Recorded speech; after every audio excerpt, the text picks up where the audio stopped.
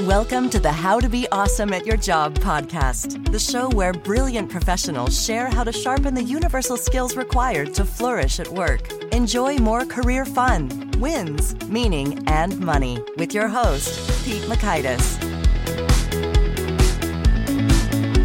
Hello, and thanks so much for joining us here for episode 608 with Tracy Timm. Tracy has boatloads of insight for how to find extreme clarity that makes for better career fits. A fit just right, like comfy jeans, your favorite pair. That's what we're going to get to with Tracy's insights. You'll learn 1, the 3 types of fit that determine career satisfaction. 2, why an emphasis on job titles hurts our careers. And 3, how to get clear on all of your future tough decisions in 1 hour flat. If you want to check out the show notes or the transcript or the links to items we reference here, you can drop on by awesomeatyourjob.com/EP608. And if you're at awesomeatyourjob.com, I encourage you to check out some cool resources such as the Gold Nugget email list, which provides summary insight from Tracy in an email you can read in about 3 minutes, as well as access to the vault of all of these Gold Nugget emails. So you can check out that summary goodness from all 608 guests. Cool stuff. That's called the Gold Nuggets at awesomeatyourjob.com. Here's Tracy's story. Tracy Timm is the founder of the Nth Degree Career Academy, the proven career clarity system that helps high potential professionals discover, define, and drive careers they love. She's got a degree in behavioral psychology from Yale University and has studied design thinking with the founder of the D School, or design school, if you will, at Stanford University. Tracy left a successful but unsatisfying career in finance, traveled once around the world on semester at sea, and discovered her ideal career. For more than 5 years, she has applied these lessons in her career advisory work with hundreds of individuals and over 100 fast-growing companies. Tracy lives in Dallas, Texas. Big thanks to Tracy for sharing her wisdom with us. And big thanks to our sponsors. Check them out. One sponsor to check out is LinkedIn Jobs. Did you know that you can post a job for free at linkedin.com/beawesome? And with a fresh year, perhaps you're like many small business owners looking for some fresh insight and talent to make 2024 extra amazing. Well, LinkedIn Jobs has created tremendous tools to help you find the right professionals for your team faster and free. I love how they make it so easy with their promotion and selection tools. LinkedIn isn't just another job board. No. LinkedIn has a vast network of more than 1 billion professionals, which makes it the best place to hire. Here's some fun facts. 86% of small businesses get a qualified candidate within 24 hours, and small businesses rate LinkedIn Jobs number 1 in delivering quality hires versus leading competitors. You can post your job for free at linkedin.com/beawesome. That's linkedin.com/BEAWESOME, as in you are being awesome, be awesome, to post your job for free. Terms and conditions do apply. And now, here's Tracy. Tracy, thanks so much for joining us here on the How to Be Awesome at Your Job podcast. I'm super pumped, man. It's been a long time coming, some mutual friends between the two of us, and this is going to be a fun conversation. Well, thank you for your patience. It's all my fault that it was a long time coming. Oh my gosh, absolutely not. You're a busy man. We take our time and we investigate or stalk prospective guests. And and you came up tremendously. So I want to hear, first of all, you have won 3 different national championships in 2 different sports. What's the story here? What are the sports and how did you do that? Yeah, so it was, it's really funny. I grew up playing softball primarily, and I was really a good athlete. And my dad was an athlete as well growing up, and he really pushed me the most out of the family. And I'm an only child, so he didn't have a whole lot of other people to focus on. So I was on the best teams from when I can remember, getting the best coaching from when I can remember. And so I won my first national championship as a softball player when I was 12, and then my second one when I was 13, back-to-back national championships on the same team. And then I did not achieve that level of success again until I was a senior in college, and not in softball, but actually I'd gotten recruited at Yale to play softball. I'd played for 2 years, and then I quit the softball team to do other things and find something that I actually really enjoyed. And I started playing club volleyball for the team on campus, but the club team, not the varsity team. And we won a national championship my senior year. And nobody saw it coming. It was the most random event of all time. Yeah. Nobody saw the Yale volleyball team coming. But we had so much fun. Yeah. Well, that's lovely. Well, so we're talking about you're being unstoppable in the world of career. So I'm curious, do you think there is a parallel in terms of your sports championship unstoppability and when it comes to being unstoppable in your career? Oh, man. Yeah. When I was getting recruited out of college and I was finding that a lot of companies, and you might know this already, are really interested in hiring athletes because of the background of dedication and hard work that they've shown in one particular area of pursuit. So yeah, I think that there's an element of like relentlessness and grit and persistence. And the thing that I always tell people now is like, especially if you're in a job where you're doing something like sales or you've got quotas or you have to perform to a certain level, when you're an athlete, especially let's say baseball or softball, success is hitting the ball 3 times out of 10. A 300 batting average is excellent. And anything above that, we're like, oh my gosh, can you believe it? But that means that athlete goes back to the dugout 7 out of 10 times. So you have to develop this just like skin on you that is, 3 out of 10 is a huge win. And if I can do a little bit more than that, I feel amazing about myself. You get beat down a lot. So yeah, I think that there's an element, if you really want to feel unstoppable, of building that muscle over time. And certainly being an athlete would help with that.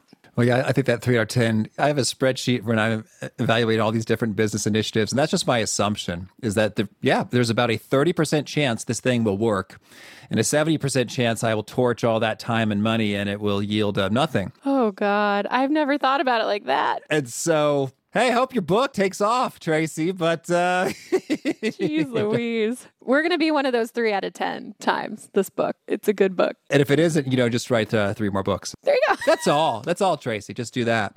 Well, let's dig in a little bit in terms of, so unstoppable, discover your true value, define your genius zone, and drive your dream career. That sounds awesome. I want to hit, first of all, if anyone is feeling not so unstoppable because maybe they were laid off with COVID and they don't know just how, choosy or big dreamy, they can be right now, what would you say to them?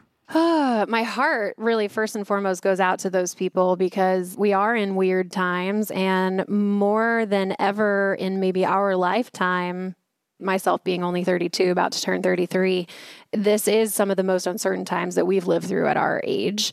But what I think that we all could benefit from and take a step back and get some perspective on is that, yes, this is a kind of a weird, crazy time. But to me, the pandemic is just a reminder that life is crazy and uncertain.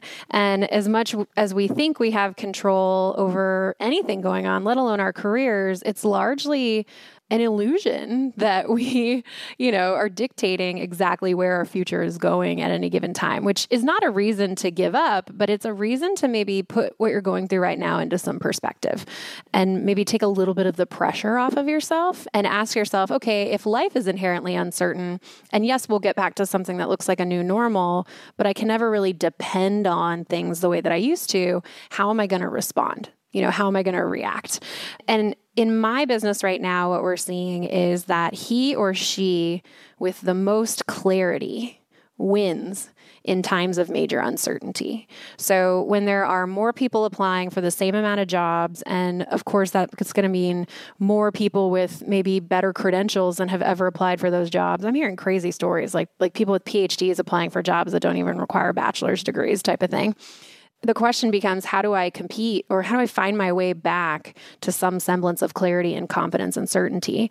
And I think the answer has to be you have to go back to the basics and figure out what is truly valuable about you as a professional and an individual and be able to articulate that value incredibly clearly to someone who is in the position to hire you or to employ you in some way. So I get it. And it's hard. It's not easy to stare down the barrel, especially if you've had a pretty stable existence so far, or maybe you've lived just a very reactionary career so far. But I don't think that those are your people. I think your people are the proactive ones who are looking for, okay, how do I make the most of this time? How do I bounce back better? How do I take advantage of this white space? And it's all about clarity. Well, boy, I love that so much because that's been my own experience with, when I get really clear, results are happening. That's just like boom. And I think my problem is, if you think about the Strengths Finder, ideation and activator are 2 of my top strengths. And so I just get a lot of ideas and I want to do a lot of ideas like, wow. And in so doing, not a lot of things get all the way to the done finish line. And then when I'm really clear, it's like, no, Pete, I am completely certain that this is the critical thing that needs my attention right now, and thusly I'm going to do it. Then some cool things start happening. And so that's my experience kind of in the, entrepreneurial realm. And I love what you're saying is when you're job seeking, job hunting, professional career mode, it's powerful. Well, not only because I think you can, dig deep and be super impressive and dazzle people with the research you've done because you had a narrower field of stuff you were going after, but also that you're articulating your stuff so well, it's just impressive. Like, okay, well, that's amazing. That's exactly what we need. Or you know what? That's not what we need, but you were so clear. This other thing over here is exactly what you want. Go talk to them instead of us. Boom. You're so right. You're absolutely right. The cool thing is too, is that leaders want that amount of clarity, right? Like we've had multiple times where graduates of our program have gone to their bosses and said, I did this work and I know exactly what I want to do. And here's why I'm the best at it. And they're like, I wish every one of my people could tell me that, because they're playing a guessing game. We've got this sort of, team full of athletes, if you will, and we're trying to figure out what positions to put them in to get the best results as a business. And if you don't know your value, they're definitely not going to have absolute clarity into your value either. So it's only mutually beneficial, Well, so you break that into 3 components. They each start with D: discover, define, and drive. Can you give us a quick overview of what does that mean and how do we do some of that? And then we'll go in a little more in depth. Yeah, let's do it. So I find that what happens is a lot of people, if you were to say like discover comes first, define comes second, and drive comes third, a lot of people in the midst of uncertainty and especially career uncertainty jump to the third piece, which is drive. So they start networking and they're all over LinkedIn and they're all over job boards and they're contacting recruiters and they're applying to jobs. And what they've done is put the cart before the horse. So I like to go all the way back to the beginning. When I deal with somebody who's in any way uncertain, unclear, and unconfident in who they are as a professional, then we have to go all the way back to the beginning. We have to go all the way back to the foundation of what makes you you. So in order to do that, we have to go through a really solid discovery process of what those individual, I'll call them puzzle pieces of your professional value are. And then once we've done that deep dive, that discovery part, that's when we can transition into the define phase. So once we've done all the discovery, we've got all your puzzle pieces, then we can set them all out on the table, create the framework for success for you, and put those puzzle pieces together properly, aka define your genius zone as a professional. And it's only when we've defined what your niche is in the world, your ideal, best and highest value, let's call it your Olympic gold medal level ideal profession where you have the best chance of succeeding at the highest level, adding the most value and getting the most in return. Only then do you want to go into the drive component, which is, okay, now I'm going to actually take action on this. I'm going to network my tail off. I'm going to navigate with more certainty. So I'm going to actually test drive my ideas and really explore with interest and adventure what it is that I can do and really nourish myself along the way. So yeah, I think you have to go back to the foundational components before you can really jump into the doing and the task, which is hard for people like me, frankly, who are like high sense of urgency, go, go, go. I have activator and maximizer in my top 5. So I'm all about getting on the road and getting going. And 75% done is usually completely done for me. And then I'm on to the next thing. So I really encourage people to go back to the drawing board. And it may sound like starting over, but what it's really doing is honoring all of the value that both comes naturally and easily and from a values perspective to you, as well as that you've learned and earned over time, and making sure you don't waste any of that energy or experience. Well, that's good. And I think it makes sense in terms of, especially if it's like, income has disappeared. I need that stat. So the path to do that is get a job. So where are the jobs? I'm going to go get the jobs. So it's natural as sort of a, panic knee-jerk reaction, but I'm right with you that for that to be the most enjoyable, lucrative, complementary job, you're going to have to do some of that discover and define stuff. So how do we go about doing this discovering of our true value? Yeah. So I find that, when I first started my business, my story goes all the way back to the fact that I graduated with a degree in psychology that I loved, but then I had no idea how to apply that professionally. I didn't know how to translate that desire and interest in learning something into, a role that I would do day in and day out that I wouldn't get bored with.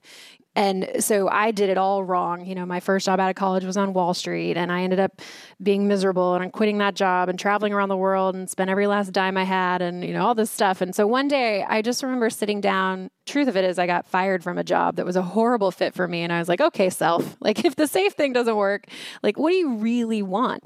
Who do you have a heart to serve, and what problem do you want to solve for them? And who do you think about when you're falling asleep? And what is the thing that's just on your heart? And for me, it was that person that I was years before that who had all this potential that was just bundled up inside and looking for a route out, right? Looking for the thing in the world that you could go just slay at, right?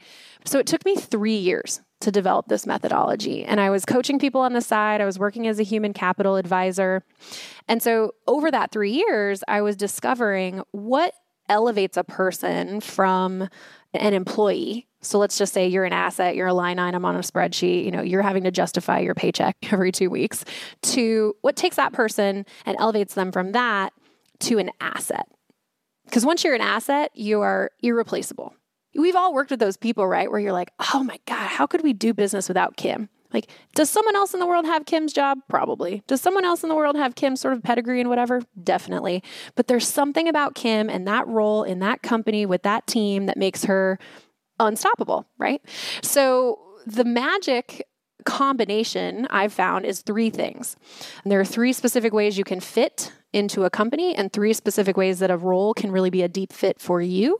And if you have all 3, then you become that asset in that area. So the first 3 steps are now, nature, and nurture. And this is exactly the formula that you need to discover what your niche is in the world or your true value as a professional. The now component is made up of your core values and your commitments to yourself and your lifestyle. And that equates to what type of culture fit you're going to be in a company. So now is kind of your culture fit.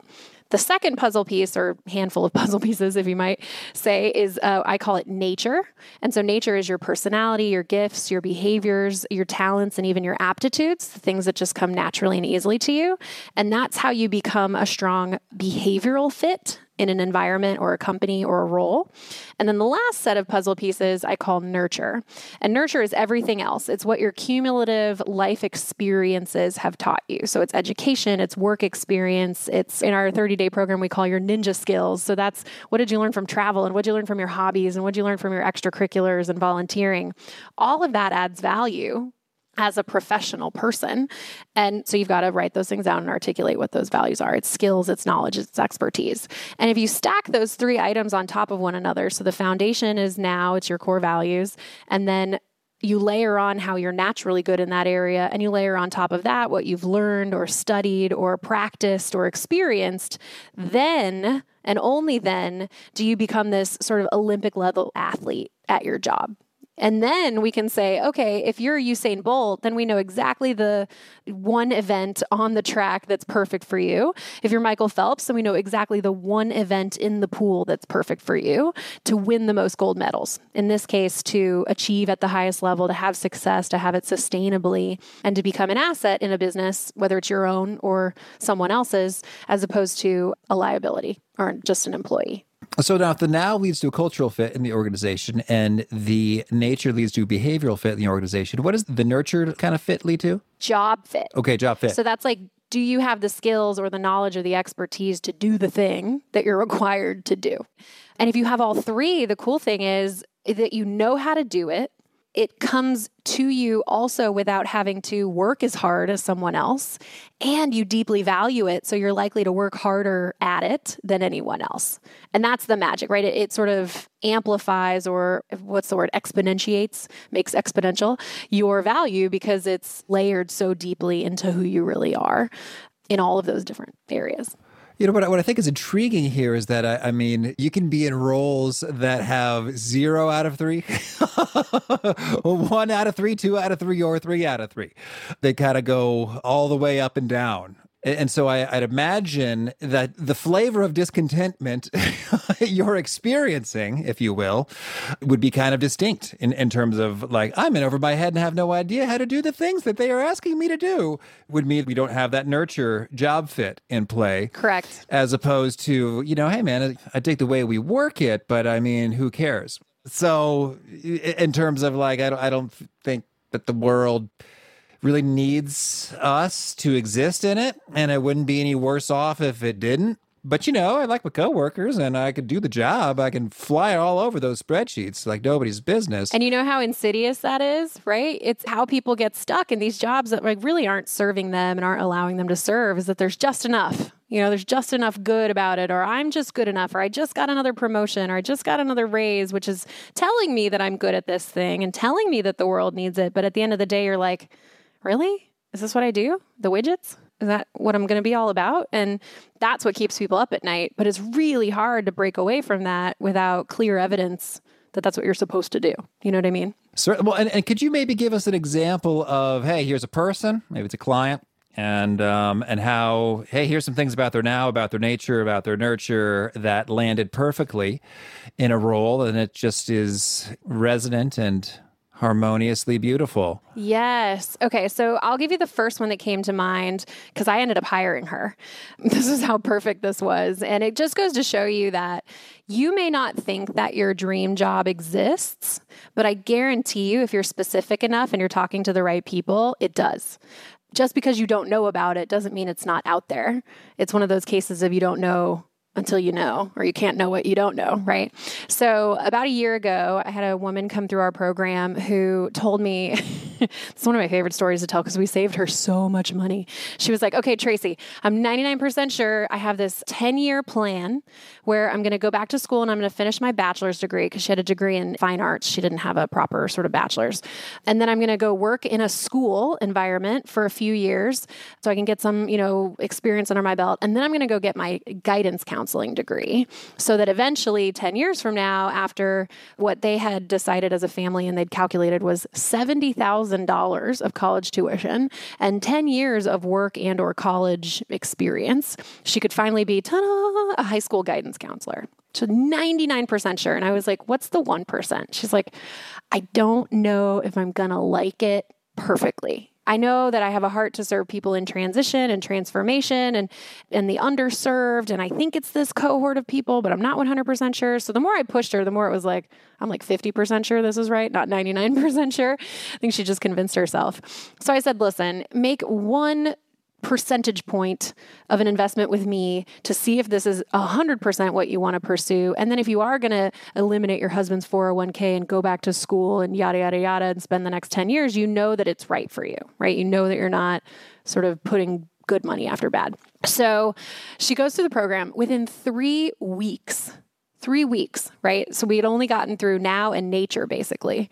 We realized that her nature, she has an extremely low amount of formality naturally. Like she's really great at dealing with ambiguity, which is great. But if there's a lot of bureaucracy, a lot of red tape, a lot of unnecessary structure in the way of how things get done, she gets really frustrated, really overwhelmed, and it doesn't really work well for her, which may sound on the face of it like, oh, this person is unemployable, right? If you're out there thinking, well, you can't do my job like that.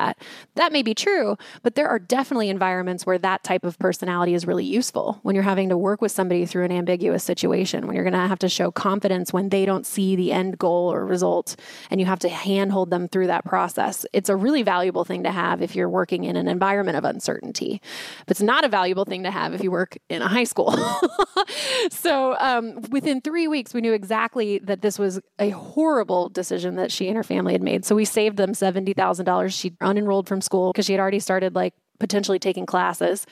And by the end of what was then an 8-week program, which is now a 30-day program, we realized that actually what she wanted to be was a career coach, which is kind of funny. The answer is not necessarily in the title. It just so happened that when we combined her now and her nature and her nurture, her niche was all about serving people through ambiguity who are going through some type of transition or transformation with deep emotionality and empathy. And what was great is that I hired her almost on the spot. It was really funny. We were in the middle of a workshop and I was like, I think I have an idea. We should talk about it later. Because were other people around. And she was my very first coach that I ever hired and trained to facilitate our programs. And the reason that I felt so confident hiring her without her ever having coached, ever, she doesn't have a certification, she doesn't write any of it. She consistently gets 10s out of 10s from our clients because she's naturally empathetic. So that goes under the nature column, and communicative and thoughtful and emotional. She deals really well in ambiguity. So when our clients are like, I don't know if this is going to work, she's like, borrow my confidence. You got this. And handholds them through the process. She has a theater arts background, so she can actually mirror emotionality, and she knows how to show up for people in a way where they feel like they're the only person in the room. And it's not fake. It's her training. She's learned how to do that. And then her value set is all around serving people and allowing them to reach their fullest potential. And so there were all these really cool puzzle pieces that I would say the average maybe leader or manager wouldn't necessarily put together, but because we put her niche together, I was able to see how these seemingly disparate qualities from now to nature to nurture actually complemented one another in such a way that it set her up to be successful in that role without her actually ever having physically done that role before. So all I needed to do was teach her the program. And that was the last puzzle piece we needed, right? From a nurture perspective. But her facilitating the program came easily because of the theater arts background, because she had actually led and managed people previously. Again, all in different scenarios, but it was 100% transferable to working for me. She tells me at least once a week, I'm doing my soul's work. This is my dream job. And it's just so cool that I get to see that. Okay, so we've zeroed in. So that's the discover phase there that we've done with those 3 N's. Yeah. So then how do we define the genius zone? There are a couple ways to go about this. It's kind of like personality and background and core values math, in a sense. When you go into define, the goal is to figure out how all those things come together and complement one another. So one of the ways I like to do this is think about like a triple Venn diagram in your mind's eye. So you've got now at the top, nature on the bottom left, and nurture on the bottom right. And what we're looking for is the nexus in the middle. Where do those 3 things overlap? I find that the easiest way to do that is to just pick a value. So like pick one data point in your now piece and ask yourself, where does this value show up for me in my nature? Is it a part of my personality? Is it a part of my natural behavior set? Is it a part of my gifting? Is it a part of my talents?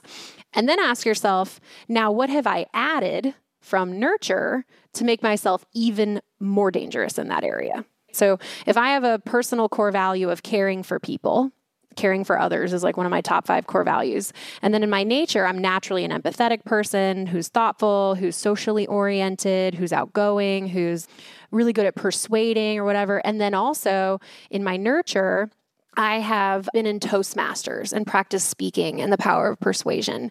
And in my nurture, I have gone through a transition and a transformation myself. And let's say maybe that transition is I'm recovering from an addiction of some sort.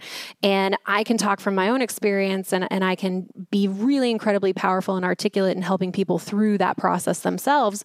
Well, hot damn, like now we're cooking with grease, right? Because we naturally care about it. It comes more easily than it does for most people. And you've put in some time to really gain skills and knowledge and expertise in that area. And then the goal is just to do that over and over and over again for each core value. And if you've got, let's say, 7 to 10 core values, which is what most of us has at any given time, then you've got 7 to 10 core components of your ideal profession.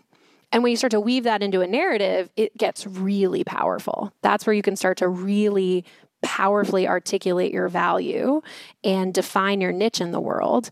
Sans job title, right? Like I was just on a panel earlier today and this woman was like, listen, the answer is not a job title. Just like the answer to who your, life partner is not their name.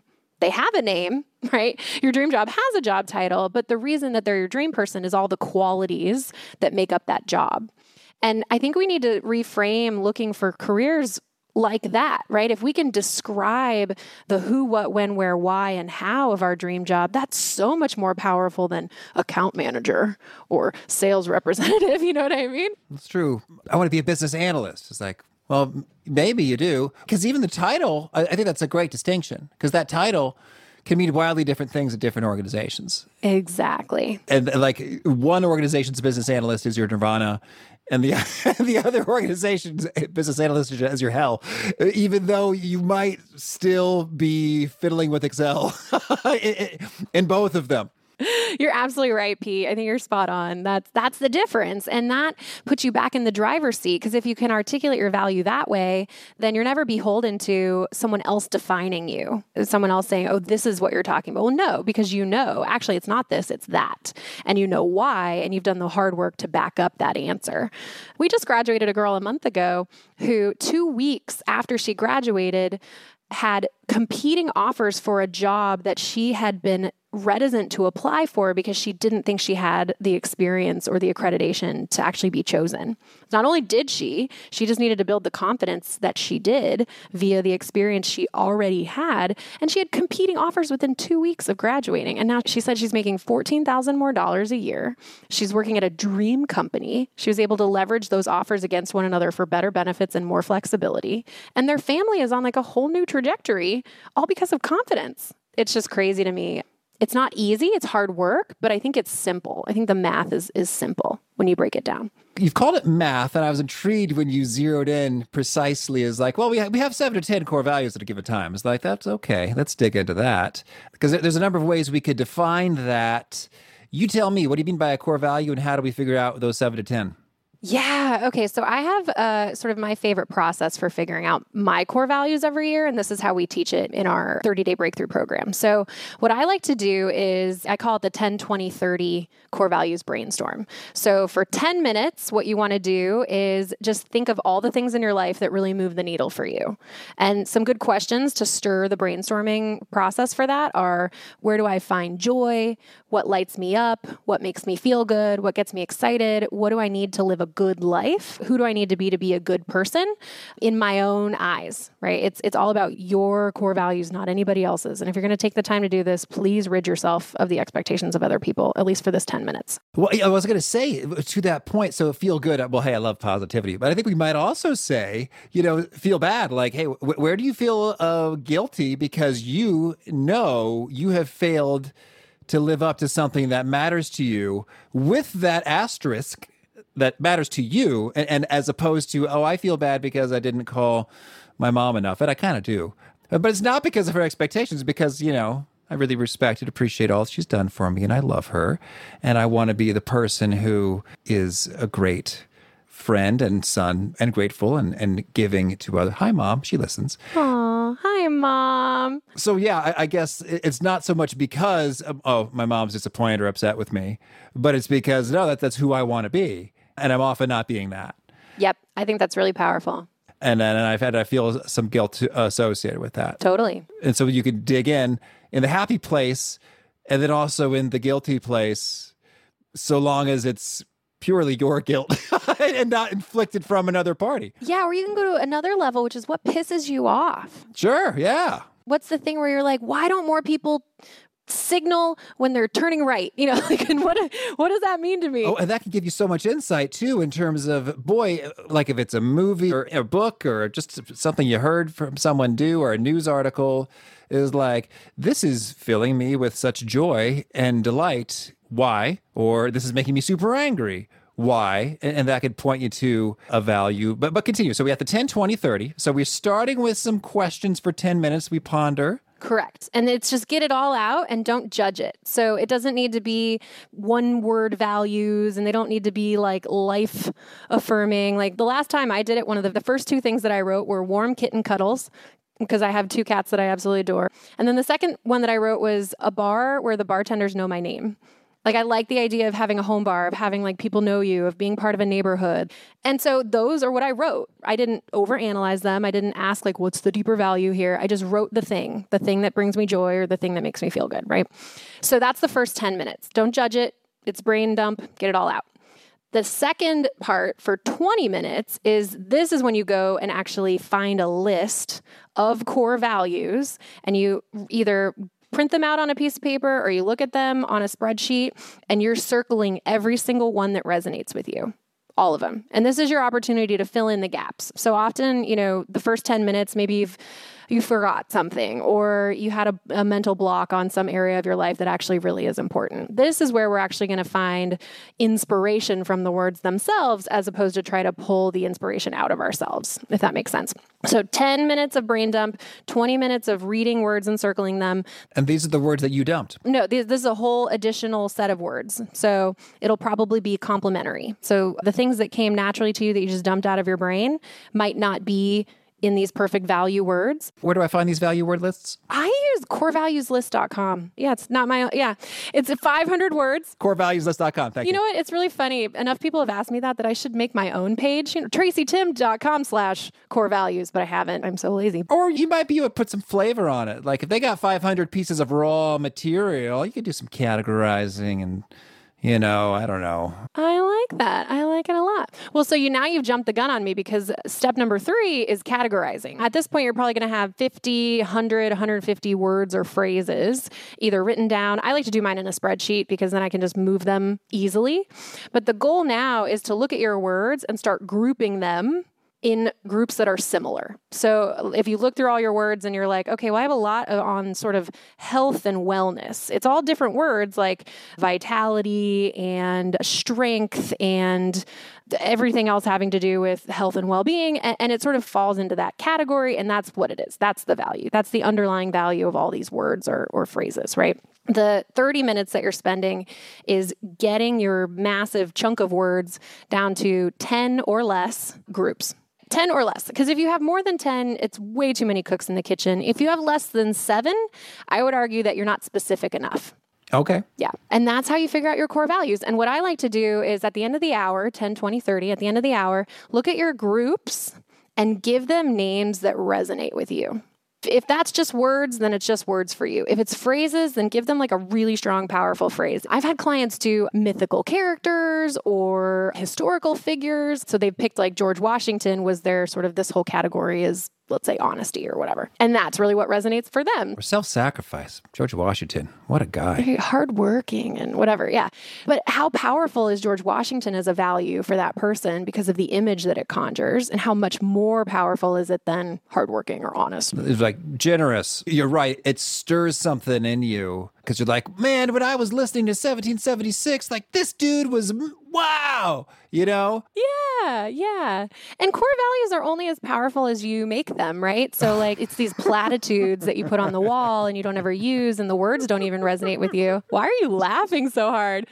Well, now you got me thinking it's fun. You're right. Like you get to be you and expressive. And so now I'm thinking of myself like, as a child, I still play it today a couple times a year. There was this strategy game called Master of Orion, super dorky on the computer. All right. And I think it launched me into strategy consulting and strategic thinking stuff. I love this. Yeah.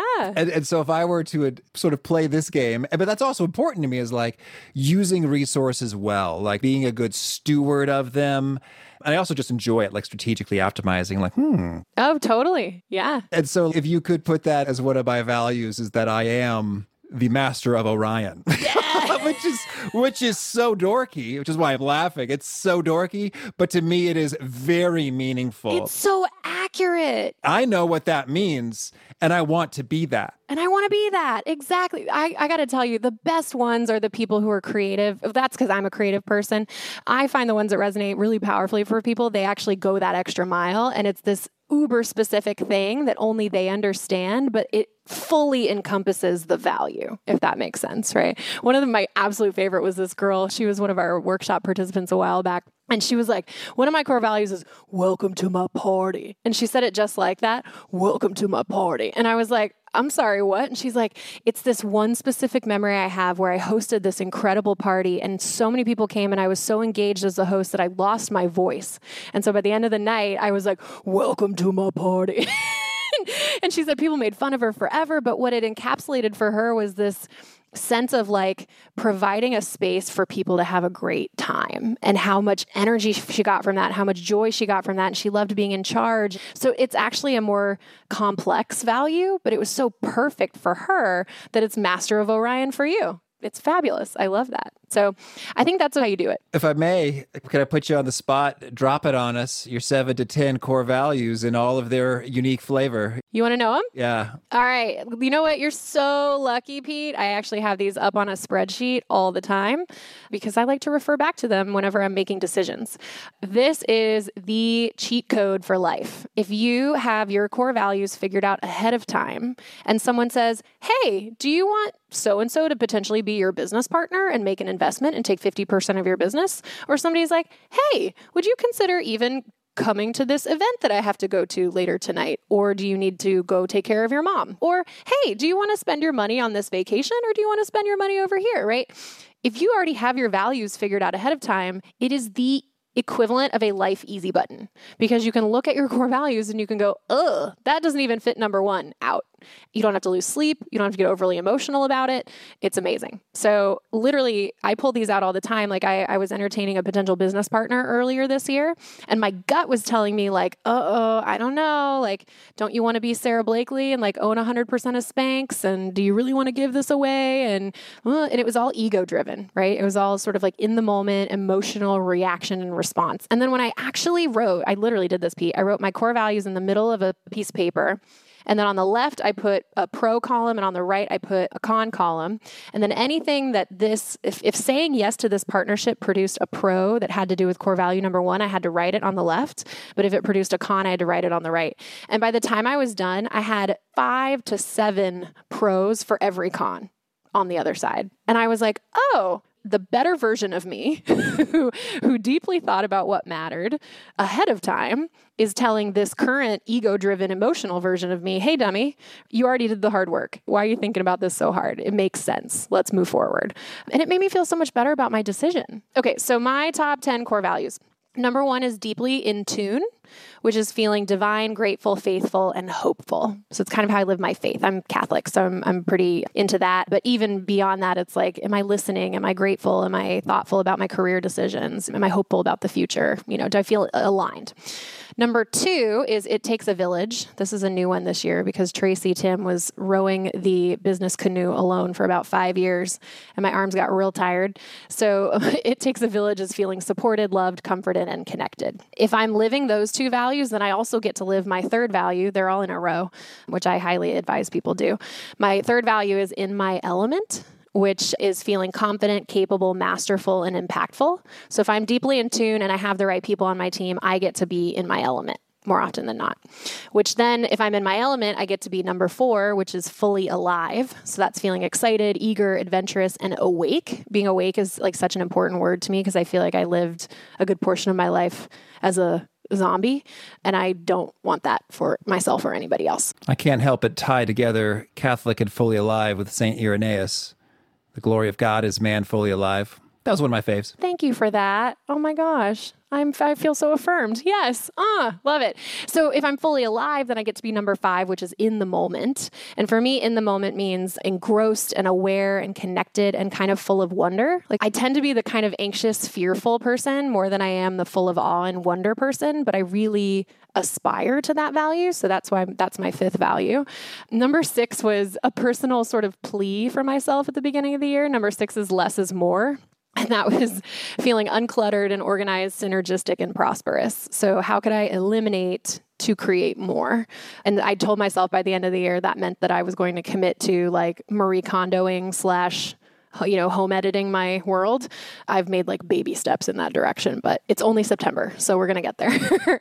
7 is Serenity Pool. Have you ever floated in one of those float chambers? I've wanted to, but I haven't done it yet. Oh, it's worth it. I wouldn't do it for longer than like 45 minutes. I got a little antsy and bored by the end of it, but the first 30, you're just like, this is heaven. So Serenity Pool for me is feeling light and peaceful and balanced and harmonious and putting enough in my life to create that on purpose. Number 8 is vitality or bust, which speaks a lot to me. I need to give myself good, strong boundaries. So vitality or bust is way better than feeling fit or whatever. It's like, no, you're going to do this. And so that's feeling strong, fit, energy rich, and energy giving. And then the last 2 are keep going, which is something I have to tell myself basically every day, which is feeling determined, dedicated, resilient, and resourceful. And then the last one is called living inside out. which to me means being authentic, being heard, being understood, and being genuine in that exchange with people. So, wow. I've just laid it all out there. It is bare. Oh, thank you. Well, I appreciate it. Well, and it shows. I mean, the vulnerability and the realness and straight up, that's what really matters to you. There it is. It is. And I put in the work, to figure that out. And it took about an hour, 2 hours to do. I do it once a year in January. My whole team does it. In January, we get together and we sort of go over what's everyone's values for the year. It's part of our annual meeting so that I know what my people care about and they know what I care about. And so that if we're showing up to work, we're there to do our jobs, but it also serves our own values. Yeah. Well, I love it. We've talked about values a few times on the show, but I don't know if we ever quite got this raw and precise. Nice. I'm glad. So kudos and thank you. Glad we went there. Thanks for asking the question. That's all you. Thank you for getting there. All right. Well, so then, let's see. Well, so much good stuff. Well, I guess, hey, Drive, I mean, there's plenty of tips on that, but go ahead and lay it on us. 1 or 2 tips, tactics that just rock when it comes to when you're actually doing the job hunting. I have 2 for you. And once you know your niche, now you just got to put your vision into action. And there are 2 things that I think we don't do enough of that everyone should be doing if you're in the process of discovering your ideal career or making any type of professional transition or transformation whatsoever. Number 1 is our maxim in the business is 10 minutes in front of a human being is worth 10 hours of online research. So if you aren't actively speaking to other human beings about your niche, about what you're pursuing, about what it looks like, the who, what, when, where, why, describing it to them, talking to them about your transition, anything. If you are going back to the fear of living behind the computer screen, which I know it's easy for us to do, especially us millennials, shame on us, right?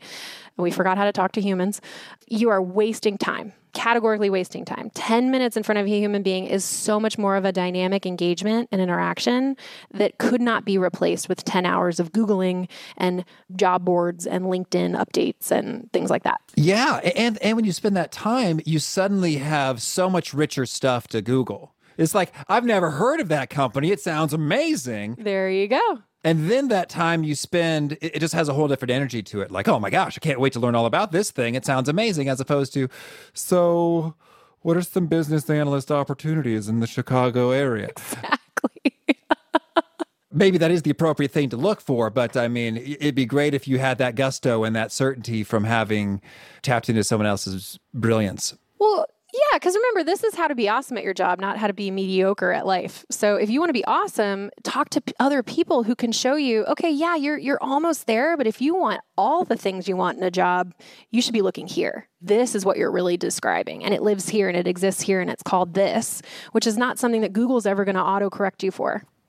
That's true. So that's number 1. We call that network. That's step 1 in sort of this drive part of the process. And it's everybody's least favorite part.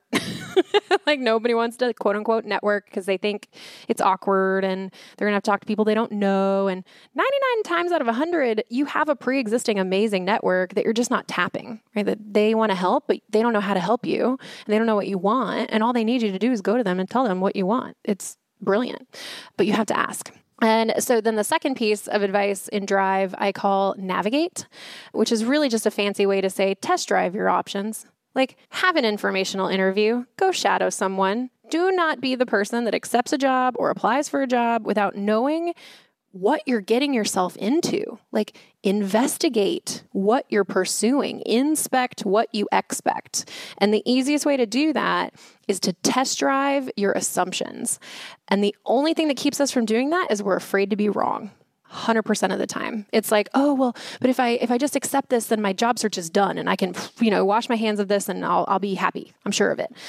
And every time I've done that, I've been ignoring a blaring siren red flag going, this thing is not in alignment with your core values, or this thing is going to make you turn your nature inside out, or this thing is going to make you feel like you're in over your head all the time. And even though you're a fast learner, it's not going to be fun for you.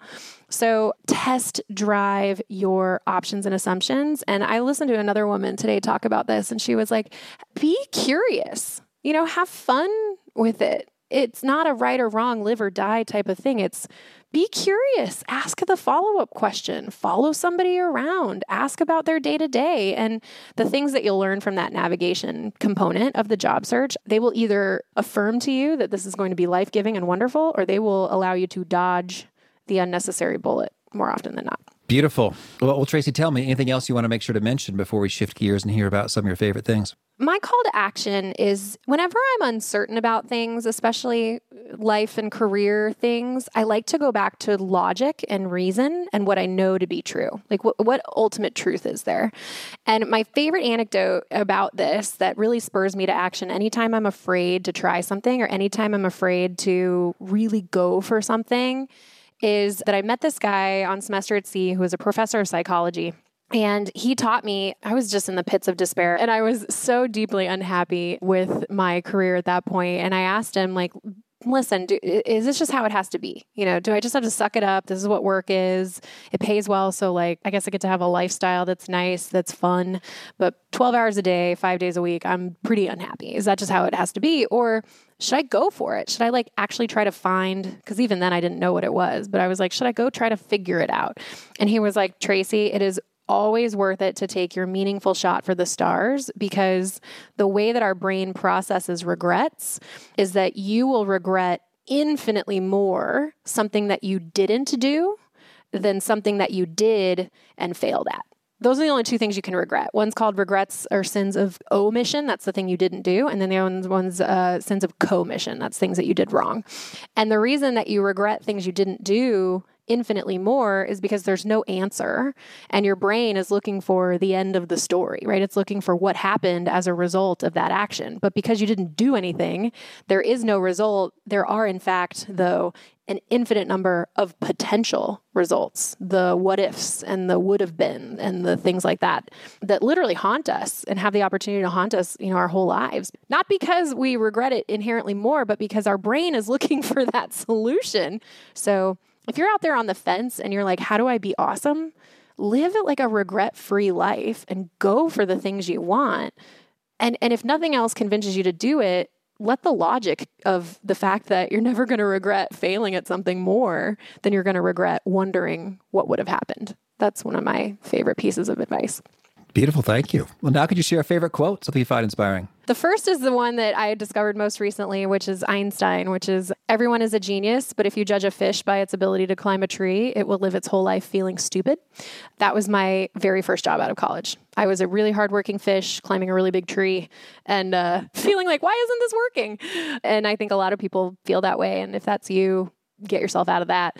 The other is, don't ask what the world needs. Ask yourself what makes you come alive, because what the world needs is people who've come back to life. And that's Howard Thurman. And that's really what is one of the cornerstones of our business core values, is like, let's bring people back to life. And do you have a favorite study or experiment or bit of research? I think my favorite psychological phenomenon that's been studied a lot is cognitive dissonance. So it's the idea that your body and your mind cannot exist for very long at odds with one another, which means if you believe something but you behave in a different way, then something has to give. Either you have to change your behavior or you have to change your beliefs.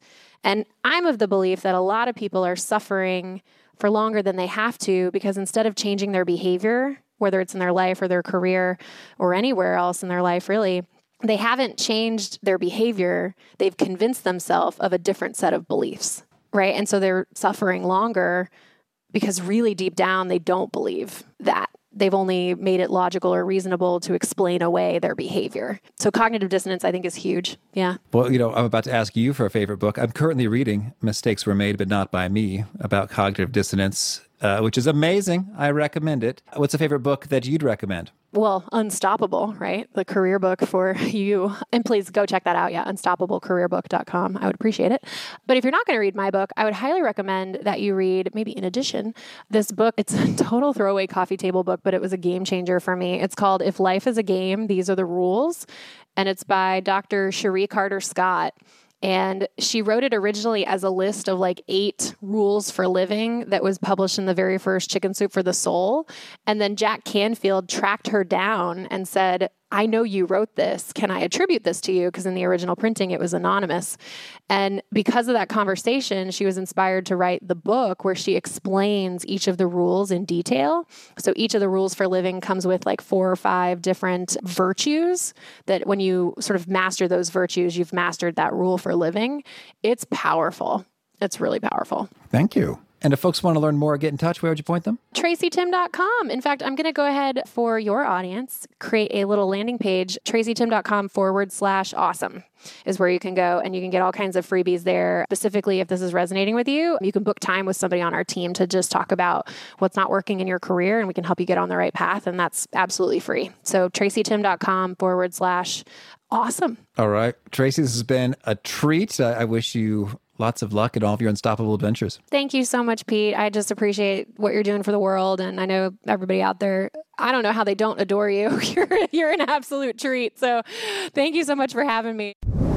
I just love what Tracy had to say about the power of that clarity. And there's a wild difference between being pretty clear and being completely clear. And I also enjoyed checking out that corevalueslist.com. What a list. Alphabetical order, searchable.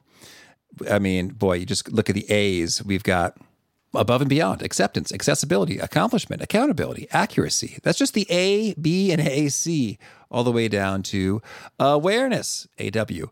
And then you've got about 580, I believe, 586 total core values there, which really gets you thinking in terms of seeing like the resonance and juice and just how much you're vibing with them can be pretty informative. I love that 1 hour process Tracy laid out there. So great stuff. Again, the show notes, the transcript, the links to items we've referenced are at awesomeatyourjob.com/EP608. If you haven't already, I recommend you push subscribe. We've got Devora Zach back on the show. She's talking about single tasking, multitasking, what you can do, what you can't do, and the optimal way to get a lot of great stuff done. Hope to catch you there. And peace. Thanks for listening. To get the most out of the show, we recommend 2 key things. First, check out the extra resources at awesomeatyourjob.com. You can find this episode's transcript and links, as well as the perfect episode for your situation. You can search the full text transcripts of hundreds of episodes or explore episodes tagged by topic and competency covered. Second, subscribe to the podcast and get future episodes automatically. You can subscribe by telling Siri and several other smartphones and speakers, subscribe to the How to Be Awesome at Your Job podcast, or by tapping subscribe in your podcast player of choice. If you'd like some extra help figuring out podcasts and how subscriptions work, visit awesomeatyourjob.com/subscribe for guidance. Hope to catch you on the next episode of How to Be Awesome at Your Job.